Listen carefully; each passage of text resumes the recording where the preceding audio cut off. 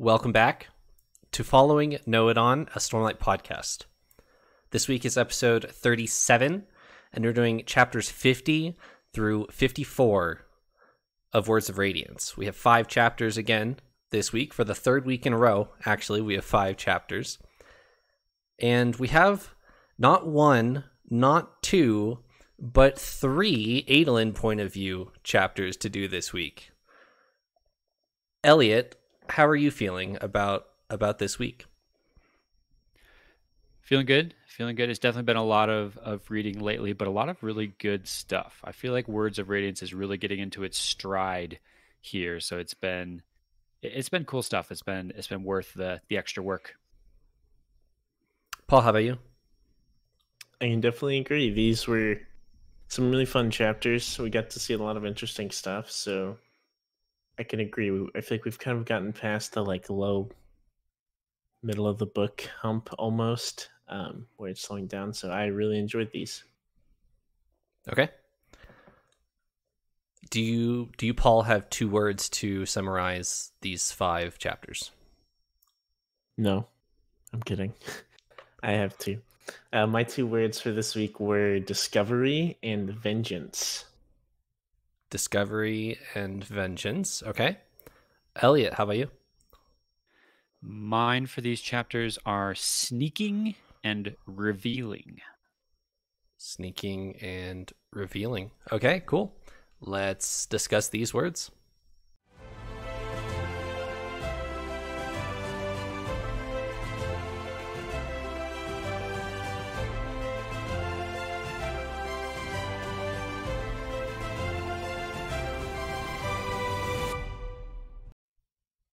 All right, Paul.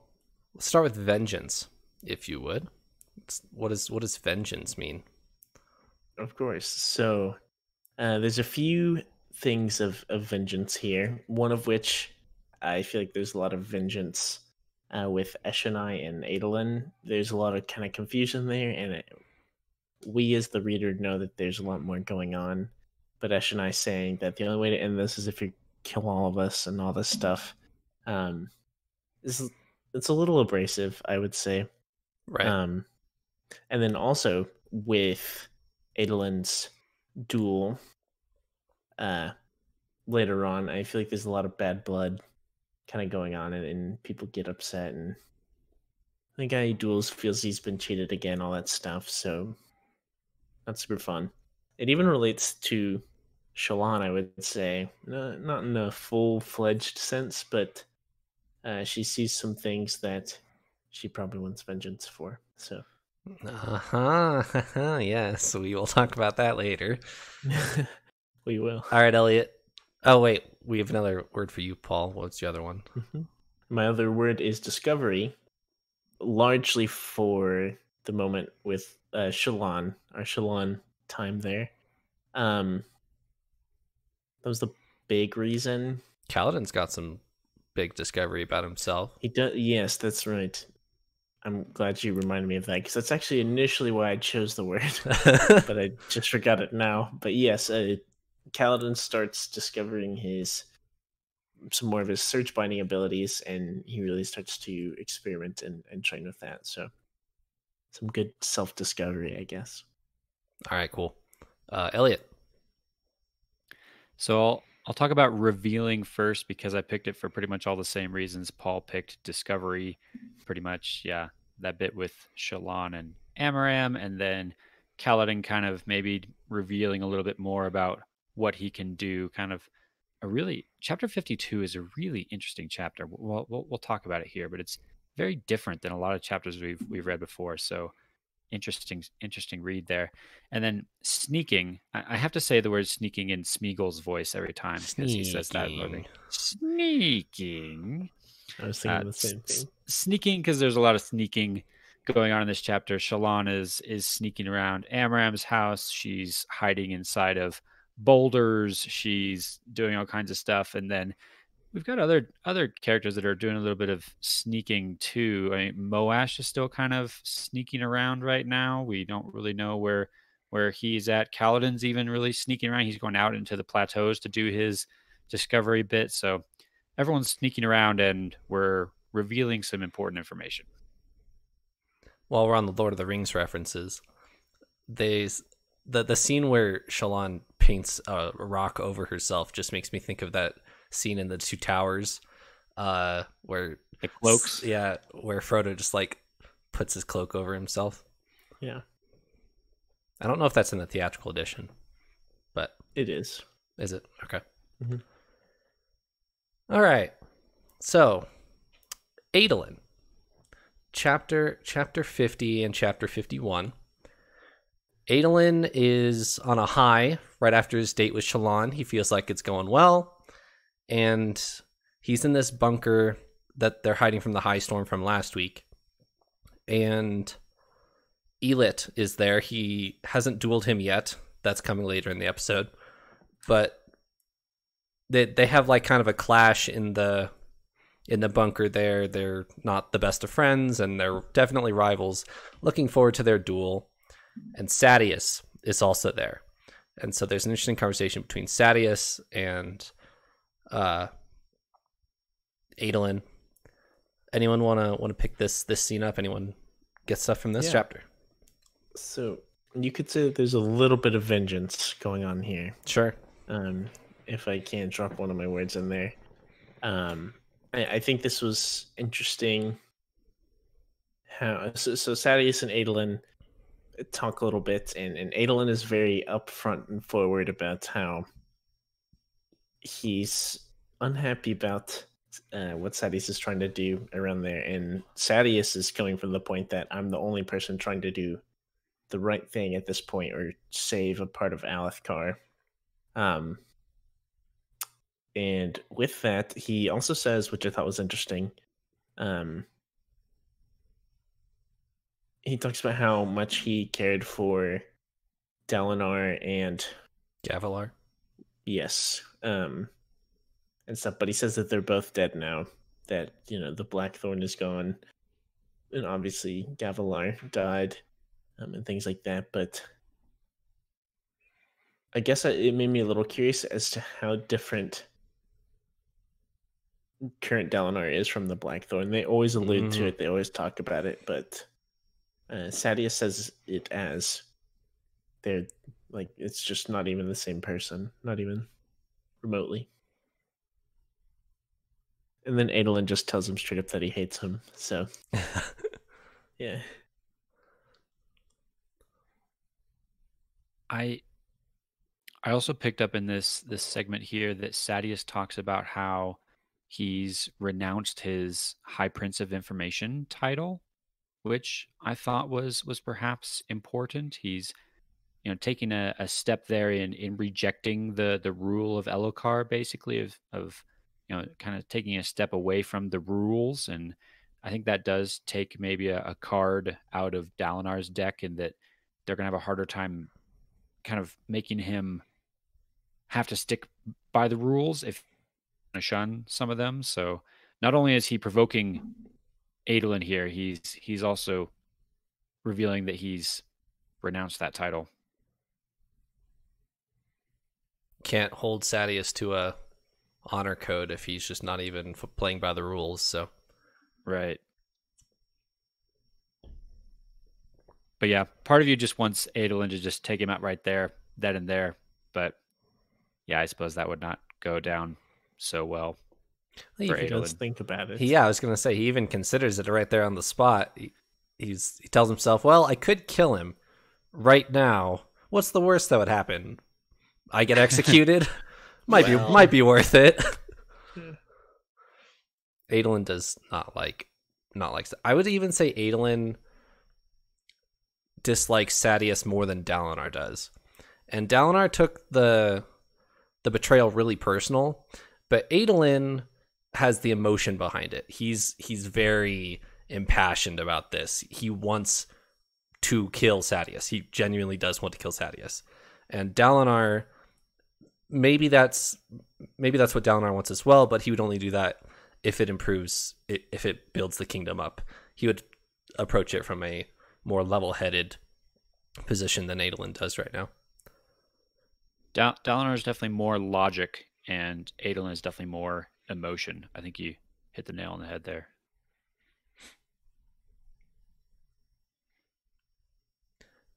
once Sadeas and Adolin are done with their little dispute, conversation, whatever you want to call it, Adolin goes back to his war camp and finds Dalinar's guards, like, looking at, well, Bridge 4 guards, looking at a bunch of writing on the floor. And it's pretty obvious now that Dalinar is writing this himself. It's from his own knife, and Dalinar was the only one there. So Dalinar, during his visions, is writing cryptic messages on the floor. Do we have any more thoughts about this? We've seen this before. We have seen this before, but I don't think we got a chance to talk about it the last time we saw these numbers. But I was actually reconsidering my position the last time we saw these numbers appear, because I think the last time we saw these were when Szeth appeared, and they all, they try to escape. They all run down the passage. Szeth comes, fight, whatever. They come back, and then they see that there's letters scratched on the door or on the wall or something like that. I kind of took that scene as more of a, but wait, Dalinar was out with everyone fighting Szeth, so it couldn't have been him that scratched it. So this is maybe bringing it back to definitive proof that it was Dalinar, I guess. I was more convinced before we saw those letters with the Szeth chapter, but yeah, I'm pretty convinced it's Dalinar doing the scratching at this point. Dalinar assumes that it's him, so yeah, doing the sneaking. Yes, sneaking. Yeah. There's a quick mention of Shen at the end of this chapter. Adolin notices that there's a parchment in amongst Bridge 4, and he's armed. And he brings it up to Dalinar, and Dalinar says, "Oh yeah, I did that as an experiment." Did either of you catch this? I did. I'll be honest. I didn't quite catch all the stuff with Dalinar being our notorious scratcher, but I did notice this like right off the bat, and I was really curious to see what happened. And I thought it was kind of cool, but also, I don't know. It didn't seem quite like Dalinar, because he was basically saying that, like, Adolin asks, "Why would you give a parchment a weapon?" And he was just like, "I wanted to see what would happen. Like, I'm curious what's gonna happen, and stuff." And I don't know what to make of that entirely. I don't know if it's like an error or like, probably not, but it didn't seem quite like Dalinar, but at the same time it did. Nothing super special on that, but I did definitely think about that for a while. I kind of passed over this a little bit. I noticed it when they brought it up. It didn't seem too important here in this moment. I mean, I think it's good that Adolin is noticing this and that they're, keying in on how is this going to go. We've just given a parchment more freedom than a parchment maybe has ever had before or has ever had in 100 years or something like that. So having their attention on a parchment is good based on what we know and what Shallan knows about what she's going to try and communicate to them. So this is probably a good thing for them. But yeah, all right. We've been watching Shen for a while now, waiting to see what's going to happen with him. So now Adolin and Dalinar are maybe a little more keyed into that now.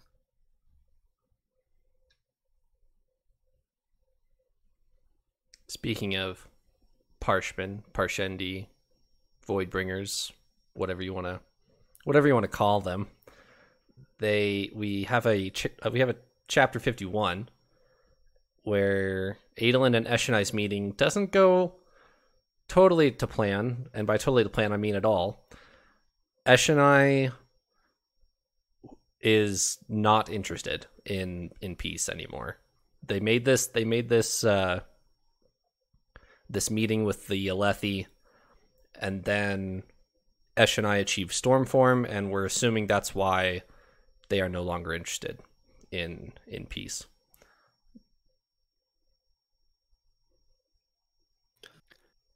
This This chapter honestly makes me sad.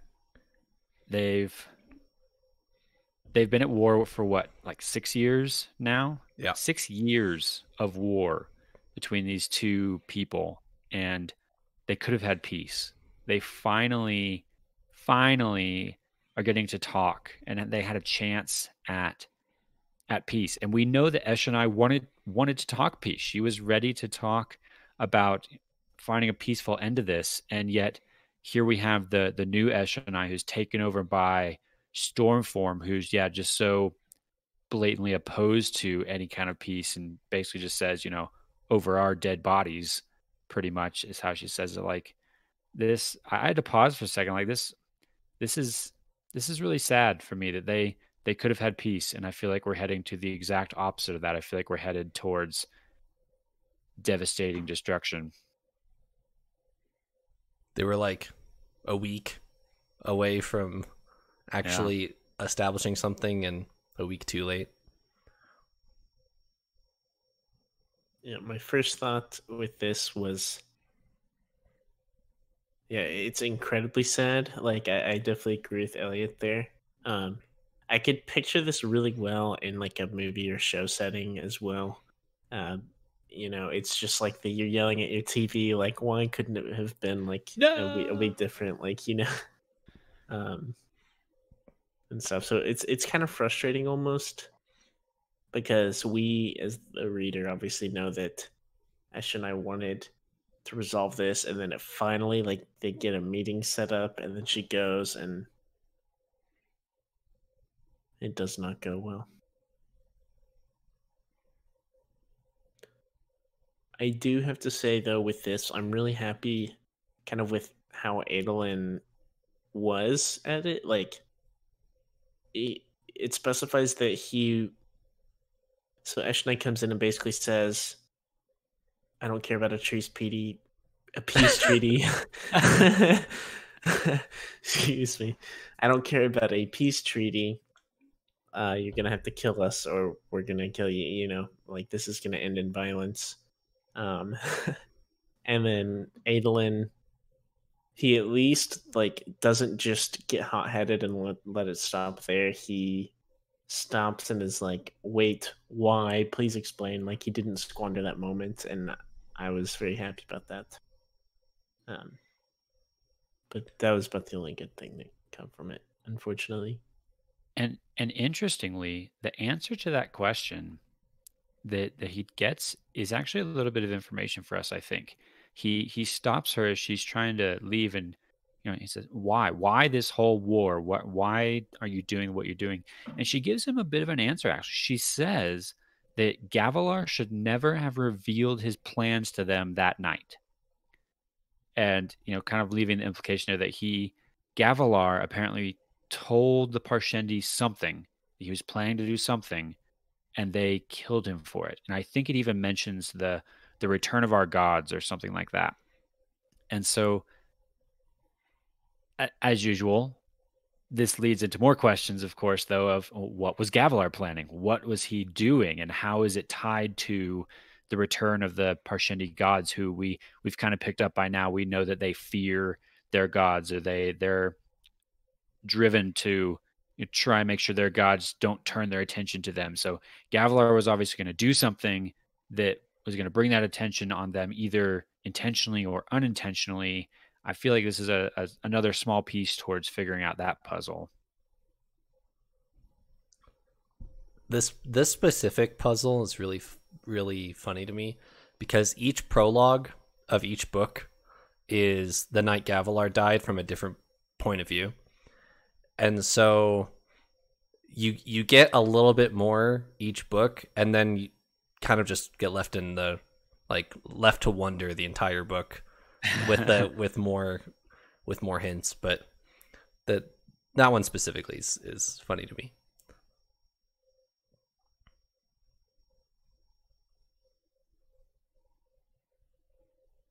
This is a side note. You mentioned about, how the prologue, every time it's kind of that same night from a different perspective. Just realized that from Yasa's perspective, she died shortly after, and I'm really hoping that's not going to be a recurring theme. Like, we're going to see their perspective, and then whoever's perspective we saw is just going to die. That'd be kind of sad. But anyways, moving on. Are you saying you are afraid for Szeth? Because we've seen Szeth's perspective of that night. I guess that already ruins my my idea. So Szeth is the exception, right? If there's anything we've learned about Szeth, he's kind of an exception. True. So we'll see. True. Before we move on, I do want to highlight the beginning maybe of this chapter, where Adolin stands up to Dalinar. Dalinar wants to go out on this plateau himself, and he says, no, I need to be doing this. It's my peace treaty, whatever. And Adolin shoots right back at him and says, no, father, you're too important for this. The Parshendi might have some weird plan involving Szeth here, because that's been a trend lately. So you're going to stay here and I'm going to go out. And I think it's a really nice highlight for where Adolin is now and where he was when we met him, like at halfway through the Way of Kings. So he definitely stands up to his father when he feels it's important. And yeah, I just wanted to bring that up. It is another cool Adolin moment. I actually agree with you there that not so much that he's like standing up to his father or arguing or pushing back against him, but more so just that he's moving in a direction. Like the Adolin we first met was passionate, but maybe didn't quite care so much. Now Adolin seems to care more. He seems to be more invested in what's going on here, such to the point where he's now standing up and being like, no, Dad, you're not going out there. You're much more valuable than I am towards our cause. Like, I feel like the Adolin we first met probably wouldn't have cared about the cause quite so much. So he's changed.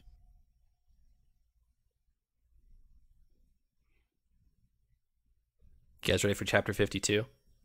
There's a lot to unpack in this chapter. Definitely. Barely.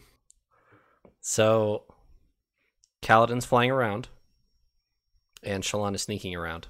Who do we want to talk about first? Well, first of all, I want to talk about how different just the format of this chapter is than any other chapter we've read, I think, in Way of Kings or Words of Radiance up to this point. We've had chapters that have switched perspective in the middle of the chapter. I think we've even had chapters that have done it more than once. This chapter, though, at least in my copy, switches pretty much every page. You get one page of Kaladin and then one page of Shallan and then one page of Kaladin and one page of Shallan. And it kind of threw me at first, actually, jumping from the two of them, especially just because I actually cared more about the Shallan chapter than I did the Kaladin chapters. It was like, wait, no, don't tell me about Kaladin. He's zipping around and flying around. Great. Get back to Shallan. I want to know what she's going to find there. But I think about halfway through, I appreciated it. The pacing of this chapter was really intriguing and gripping. You wanted to know what each person, Kaladin and Shallan, was discovering in that moment, to steal your word, Paul. So it was an adrenaline-packed chapter from start to finish.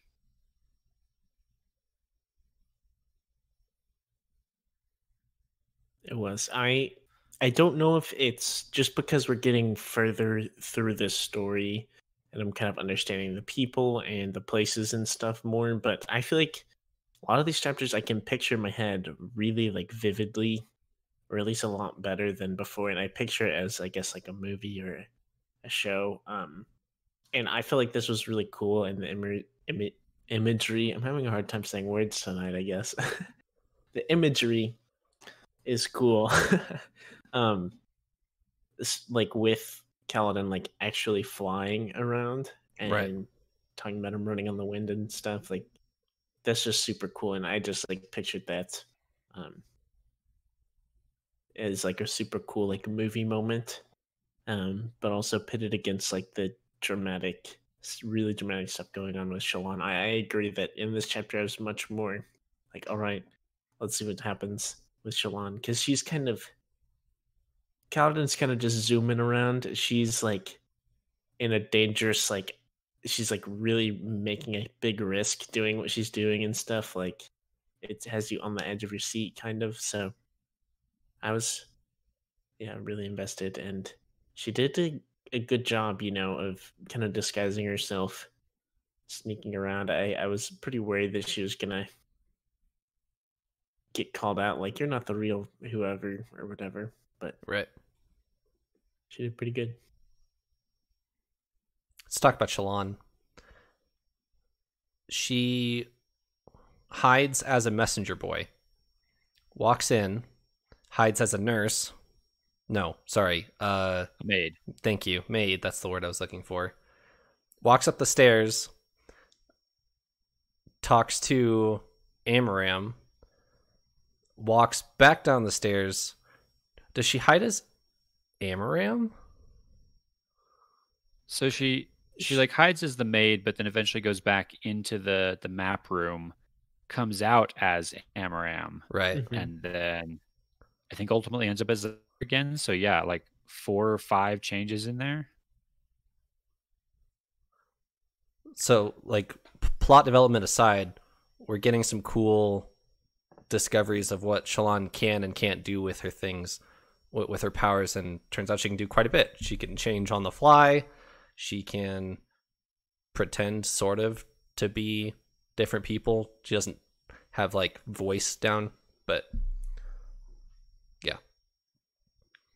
I noticed too that she can now like draw a picture in the morning, study that picture, and then later that day she can still create that image around herself. And I think she even thinks through kind of the process there of it. If she goes longer than a day, it doesn't work. Like her brain can't quite remember it perfectly enough to create the right illusion. But that's pretty useful, right? If she kind of like preps her spells, if you will, in the morning, perhaps, it gets them all ready, and then she could cast them anytime through the day to compare it to like a D&D reference. But interesting way that's working for her, and she uses it quite effectively here in this chapter.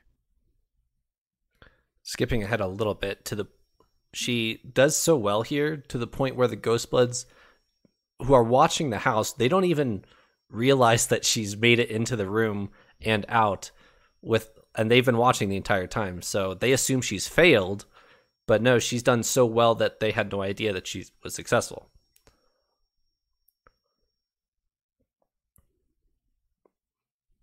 All right. Let's address it. When she comes out, talks to Amaram gets a little glassy-eyed and summons his blade, and Shallan stops listening and stares at the blade. Why, Elliot? I called it because it's Helleran's blade, which means that Amaram took Helleran's blade from Kaladin, who took it from most likely Helleran, which means Kaladin, the shard bearer that he killed, was most likely Shallan's older brother Helleran, which, man, the implications of that make me stop and have to think for a little bit. But yeah, I had a hunch on this one when this first came up, and I went back to the Way of Kings and saw that in that section where Amaram is talking about that shard bearer, he mentions Ghostbloods. In that moment, I just knew it. I was like, oh, that had to be Helleran, and it was. So this is big.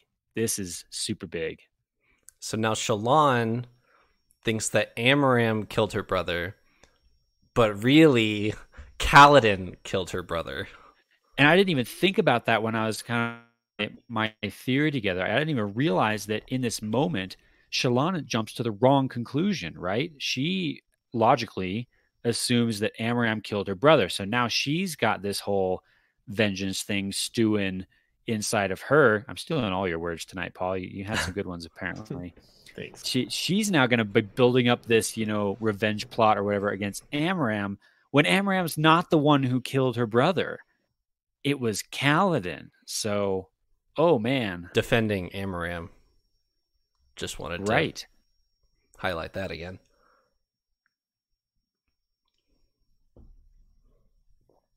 All right, Paul. Elliot's completely right. What are your thoughts? I mean,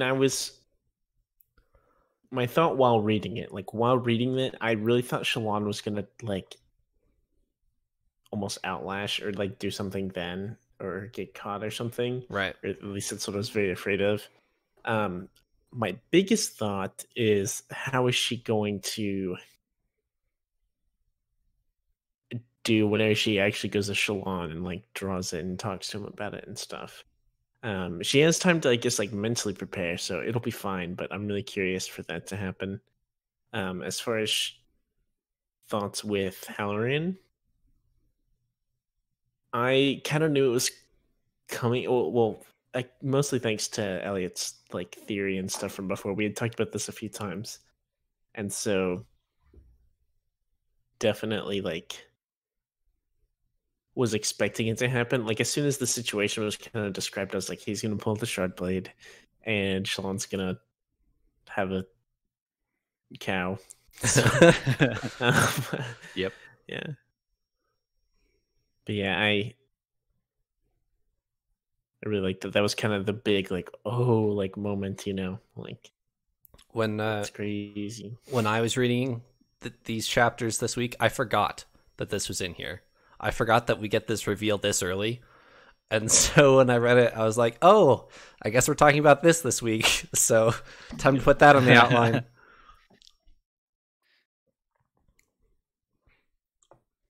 Going back just a smidgen, though, I feel like almost just as important as that big reveal right there is what Shallan actually finds in Amaram's house. She finds the maps, right? And Right. she learns that Amaram is somehow involved with Voidbringers and something much larger. He's got like notes that talk about reaching the center before the Alethi armies and notes on the Parshendi and some really intriguing stuff that really makes me wonder, one, what is Amaram up to? And two, who is Amaram working with? Because it's clearly not the Ghostbloods, because they're out to get him Right. or steal his info. He's clearly not working with Dalinar and Navani and everyone we know. It doesn't seem like he's working with Sadeas. Sadeas seems to be much more focused on just the war camps and the politics all there and getting his power there. So is Amaram like working with himself? Does he have his own agenda that he's working here, or is there another organization that we don't know about yet that's involved in all this? I have lots of questions here, and I feel like what Shallan has just discovered is just as important, if not maybe more so, the fact that she's just discovered he has her brother's old blade. I'm hoping we find something out about that whenever Shallan goes and Oh yeah, kind of hears the story. I don't know if we will, but yeah, I'm really curious because I feel like Amaram is one of our biggest enigmas right now, besides like Hoyd, Zeth, like obvious huge ones, but other than like normal characters, I guess, we don't know what Amaram wants. We kind of know what Sadeas wants, sort of, and we know what obviously Dalinar and them want, but yeah, I'm really curious because he's gotta he there's no way he's gotta be up to no good, like Right. He has been presented to us as up until this point as one of our biggest antagonists, right? Kaladin hates him, we hate him, Shallan now hates him, but for the wrong reasons. And he is tied to the Voidbringers, tied to the Alethi armies here somehow, and we don't know yet. So something's happening.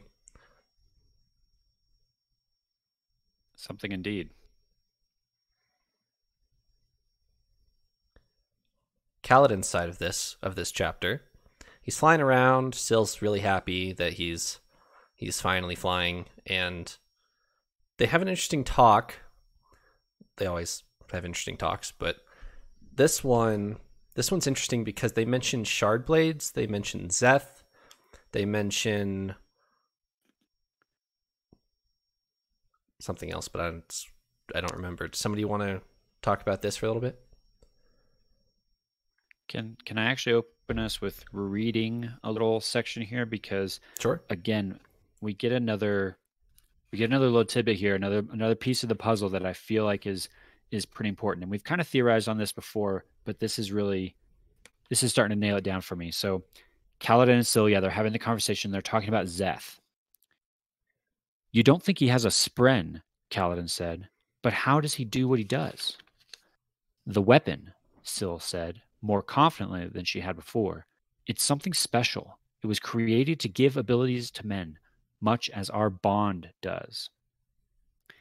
I feel like this has been hinted at before, but this is pretty clear right here. Syl seems confident here, and she's clearly saying he doesn't have a spren. He gets his power from his weapon. Powers just like our bond that we have between spren and Surgebinder give you powers. So this seems to definitively point to the fact for me that Zeth is some kind of anomaly. He's some kind of different shard bearer, different Surgebinder than like the Knights Radiant. At least that's where I'm pretty heavily leaning now, that he's kind of a little bit outside that, Venn diagram a bit. I don't know what you thought about that, Paul, if you keyed in on that at all. I did. And honor blades are still these, like, I don't know. It's the piece of the puzzle I feel like we know the least about, even though it has been mentioned several times. We get the gist of what they do, but I want to know why they do it, or like how they do it. Right.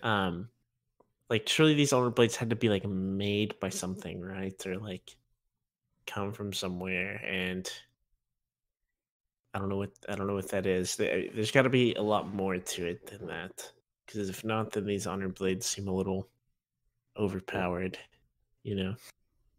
Yeah, I'm super curious too, and I don't know that we can definitively say too that it's an honor blade, but that seems like the logical step, right? Because we know that honor blade and Surgebinder are related. We've heard them mentioned in conversations before, so it seems pretty logical that if Zeth has Surgebinder type abilities, but not a spren like a classical Surgebinder, then honor blade seems like the obvious choice. But yeah, what is an honor blade? Where do they come from? What are their limitations and rules and laws? Yeah, I want to know all of that too.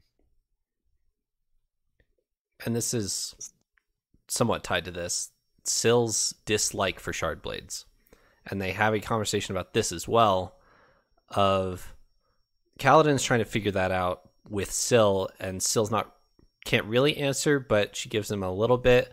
And Kaladin's saying, so it's the people who hold them that's the problem. And she's like, well, no, but that's also the problem. And Kaladin says, well, if I had a new shard blade, can you make new shard blades? Is that fine? And she's like, yeah. So yeah, of course, just go get one from the shard blade store, right? One thing I thought was interesting also, I'm pretty sure it was in this chapter while they're talking about Zeth. Doesn't Syl say, like, that they mention he doesn't have a spren, but doesn't Kaladin questions that, and Syl's like, well, he doesn't have like a good kind of spren or something, or a spren that I would like or consider to be a spren or something. So isn't it kind of implied that Zeth probably does have a spren still, but it's just one Syl brushes off or doesn't care for or doesn't want to talk about? That was my guess, at least. I think that could still be on the table. I think some of those implications you're thinking of might have been one of the previous discussions that Kaladin and Syl had. I don't remember if it's this discussion or that one, but I don't think we've ruled that out at this point. I think that maybe he does have some sort of a type of bond that's just completely different than what like Kaladin and Syl have. It's a completely different type of spren. I think that still might be possible. One of the what you do, or what Sill's confident of, I should say, right now is that Szeth is not getting his powers from a Spren like Kaladin is getting his powers from a Spren. So Szeth still might have a Spren, that's just not where his powers are coming from. He has a sword that does that for him. I see. And the idea that you were talking about, Trevor, of like forging a new shard blade, that perked my ears up as soon as I saw that, heard that. That was like, oh wow, tell me more about that. That sounds awesome. Forging your own shard blade, like where do you have to go to do that? Mount Doom, I'm assuming. The shard blade referencing story. all the Lord of the Rings things tonight. Yeah, this is. I'll throw in Star Wars. This is the cryptic Jedi. You have to go forge your own lightsaber thing, and how do you do that? Well, I don't know. Just go do it. But wouldn't that be cool if Kaladin were to go on some kind of like journey to forge his own shard blade and, you know, create it with, you know, part of his personality in it and something like that? That'd be a cool plot line for him. There would be. I was happy to see that because it did also show that Kaladin would use a shard blade if there wasn't, I guess, the negative thoughts behind it with that he feels towards the Knights Radiant. Because I've always been like a little bit frustrated with how he's just like, no shard blades, not touching it, not going there. Right. But he's saying, if there was a new shard blade that I guess didn't have the like aspect of like the Knights Radiant betrayal or surrender, I guess, behind it, that he would. And so I'm hoping for that.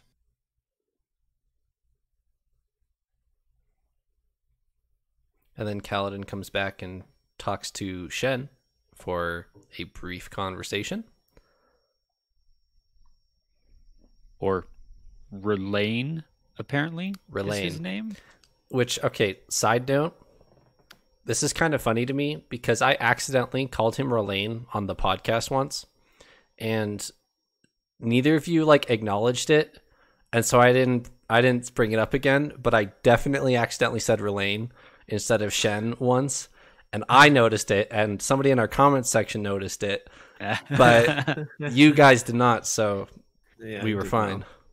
I was probably like, oh, that's some character I should know about, but didn't pay enough attention, But that's funny. Yeah, that's been one of my slips lately. Is I accidentally called him Rlain, and both of you were like, Mm-hmm. Yeah, really. I totally missed it. Totally missed it. Oh man, I thought this was cool though. Well, not cool. Interesting. Makes me very nervous because Shen leaves and he won't say why, and the whole conversation we've had about Shen so far is he a Parshendi spy? And this is like he's just like, I think I'm gonna, gotta go. No reason. Big red flag there. Like, yes, where are you going? Enormous red flag.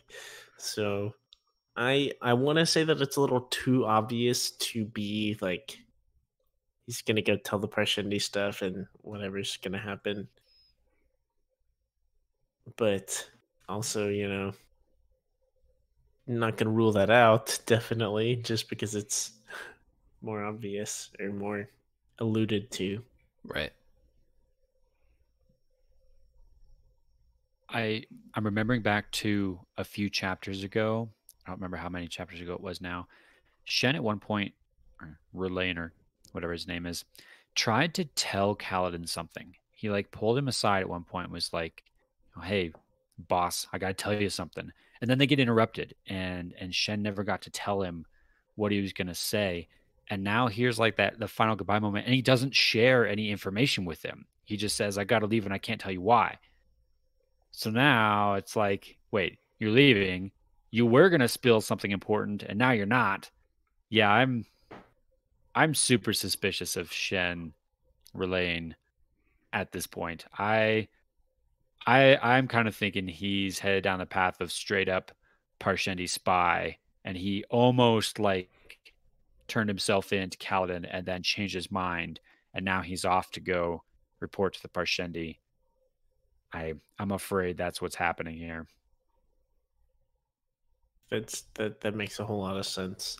I wanna play devil's advocate just because. Well, it's not just like I honestly feel like this is probably the case, or it could very well be the case. I think that Shen may have been touched enough, by Kaladin's leadership and example and giving him the spear and stuff that he's not, and we're supposed to think he's going to be a spy, but instead, I don't know, maybe he spies for the Alethi. I don't think that would ever happen, but just doing something, less bad, just something more chill, and maybe it'll come into play later. But yeah, I don't think we'll know for a while, I guess. But I'm rooting for he's not a Parshendi spy. Definitely rooting for that. Any other thoughts on 52? Covered it. 53. Adolin wins himself a duel and gets himself another duel. That is less than ideal, but he still gets another duel. And he, in the eyes of everybody else, he cheats again, right? Where it's not an honorable duel, and I believe Elit is who he's dueling, and I don't remember his cousin's name at the moment. Relis. Thank you. Relis is who he's trying to duel, Right. but Relis won't agree with it, so he duels Elit instead. Beats Elit. Relis comes in all storming mad and challenges him to a duel on the spot. Well, gets talked into a duel at a disadvantage, and that means that Adolin has to be numbers down when fighting. Any thoughts? Yes, definitely. So I thought it was funny. So Adolin kind of does it because he's been advised to do something, miraculous or whatever, really make a show out of it. Right. And I want to say this was a step too far, maybe, because so he gets Relis to agree to the duel, but Relis can bring a friend, bring a buddy who's also a shard bearer, and that's it's a complete 2 versus 1. Seems like too much. We'll be honest, my biggest fear with this happening is that I don't know, maybe they make Adolin a little too good, because I feel like realistically, unless the shard bearers were really bad, really inexperienced or something, like Renarin level, maybe would lock up in a fight or something. Right. I'm kind of afraid they're going to make it be like, oh, Adolin just breezed through him or something. But I think it'll be a tough match, but I don't know what's going to happen. So I think that's what I'm afraid of. I'm afraid they're going to make Adolin too good at fighting with shards, with shard blades, I guess. I think I'm worried coming out of this chapter at the fact that Adolin doesn't know who he's going to be dueling, right? I mean, up until this point, he's been picking his dueling opponent specifically, knowing that he can beat them. Well, now he's fighting against Relis, who sounds like he's going to be the toughest opponent he's faced yet, and some unknown other opponent. Leaving that undefined seems like a really bad idea. It seems like Adolin's just assuming, oh, he's going to bring, whoever his buddy is who's not going to be very good, and I'll take down Relis. He'll be the tough one, and the other guy will just be a piece of cake. But what if Relis finds someone else, crazy to come in and fight with him, and then, Adolin gets beat down? That's my worry here. That this would be completely insane. But what if Zyle comes out as the other shard bearer there, someone that just completely outclasses Adolin, what is he going to do? Like, just the fact that he doesn't know who this other person is going to be sounds really dangerous. Definitely. And like, yeah, I agree. Like, he doesn't know who he's going to fight. And so they Right. can kind of prepare for him. And he's going Exactly. to have to go in pretty. You can only prepare so much, I feel like, for 1 versus 2 fight. So, I don't know. He'll have his hands full for sure. But on the other hand, any shards that are brought against him, he can win in the duel. So he's kind of doubling down here, where if Relis's buddy brings shard plate and shard blade, and he wins, he can get all 4. So you're right. He can. That is true. High risk, high reward, I guess. Yeah, and by high risk, it's kind of impossible. A little bit of stupidity. By a little bit, I mean a lot. Right. So I don't know what he's gonna do there. Maybe he'll miraculously like get his own sprint and learn Surge Binding or something in the next week. That'd be sick. Oh my! That'd be a way to win, though. Excuse me. Yeah. This duel's in 2 days. Yeah, or week, 2 days. It comes when you need it most, right? He'll say the words or something. Do you think Shallan being right in front of him had any inspiration for this spur of the moment? His betrothed that's right there, like, I'll take both of you, like. Definitely, yeah, for sure. He even like mentions, I think he did, either he did or Shallan did. He's like, how was that for extravagant or something like that? Or you definitely did something noteworthy. So right. Yeah, I think he's definitely trying to flex a little bit, He was puffing out his chest. Yeah, I could take two shard bears at once.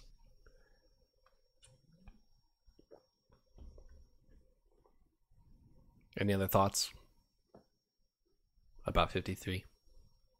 No thoughts.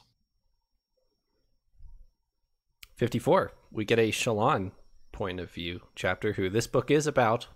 We haven't had any of her in this week yet, but here we are. And we had the Amaram thing, but that was half Callum as well. Ghostblood meeting goes fairly well, or at least she thinks so, until they try to kill her at the end of the chapter, but that's fine. Yeah, that's fine. It's fine. She recreates what the room looks like for the Ghostbloods, but she pretends like she can't reproduce the glyphs on the walls and the maps and the names and stuff like that. But she can, but she pretends like she can't.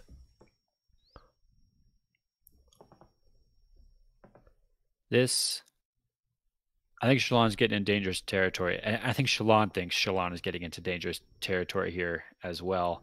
She's revealing a lot about herself. And I think she's realizing that, like, in the moment of, she's letting loose enough details that if someone were to kind of do a compare of, oh, we've got this Vale character and we've got this new Shallan person that just showed up in town at the same time, they kind of have some similar skills here. I think her illusion ability is going to carry her for at least a while. I don't think, that seems so crazy and magical to this world that no one's going to, assume, oh, clearly she can disguise herself as other people. And that's going to take a while for people to figure out. But this is pretty big. The fact that she has this photographic memory that she does, letting the Ghostbloods learn that about her was probably not a great idea. As she's reproducing the drawings for them, she's thinking to herself, there's 5 people in this tent that now know that I can reproduce their faces for anyone in the war camp. So that's probably not smart, and it isn't smart because one of them tries to kill her on the way back. But she is smart enough to know to take precaution there and avoids it. She's also smart enough not to share all the information she knows with them. You mentioned this, Trevor. She reproduces the room, but not the text that she learned, and that I think was definitely smart. She needs to make sure that she doesn't play all her cards. She needs to make sure that she keeps some power in her own camp. So that was definitely a good move, I think. And it's not necessarily that she's not trying to reveal all of her abilities, but she's also not trying to help the Ghostbloods. Because if she tells the Ghostbloods exactly what's in that room, she's actually just a part of the Ghostbloods at that, like, and helping them with what they're trying to do. So she can gain their trust, but she doesn't have to actually, like, actively help them with what they're trying to do.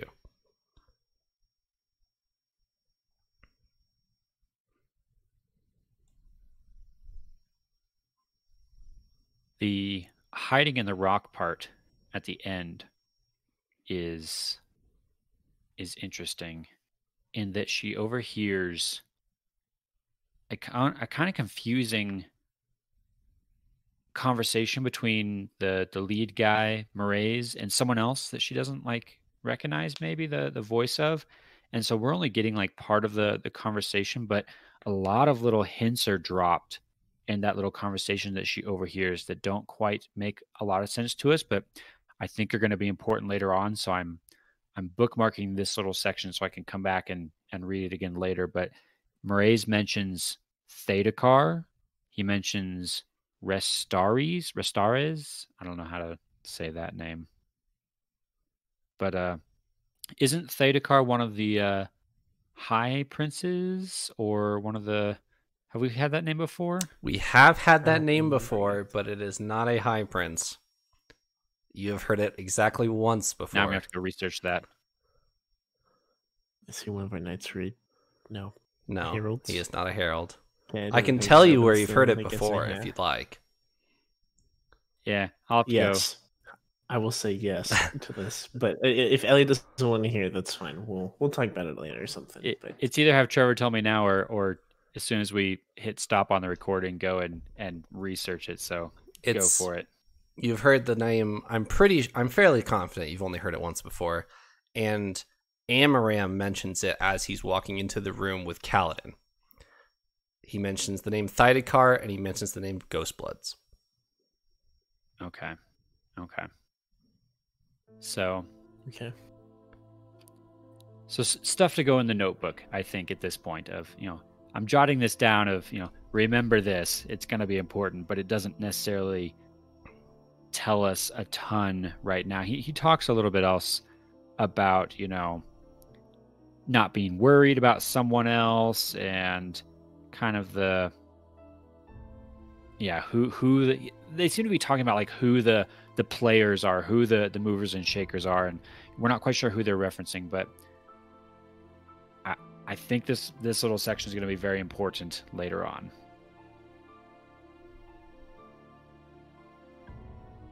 I can confirm it is important later on. I will say that. So helpful. Yes, you're welcome. Thank you, Trevor. This is why we have you here. Yep.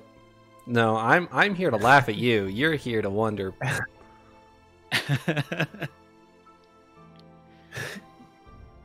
Well, we did that part. We've been wondering. Any other thoughts from the meeting with the Ghostbloods in Chapter 54, or any other thoughts on the episode?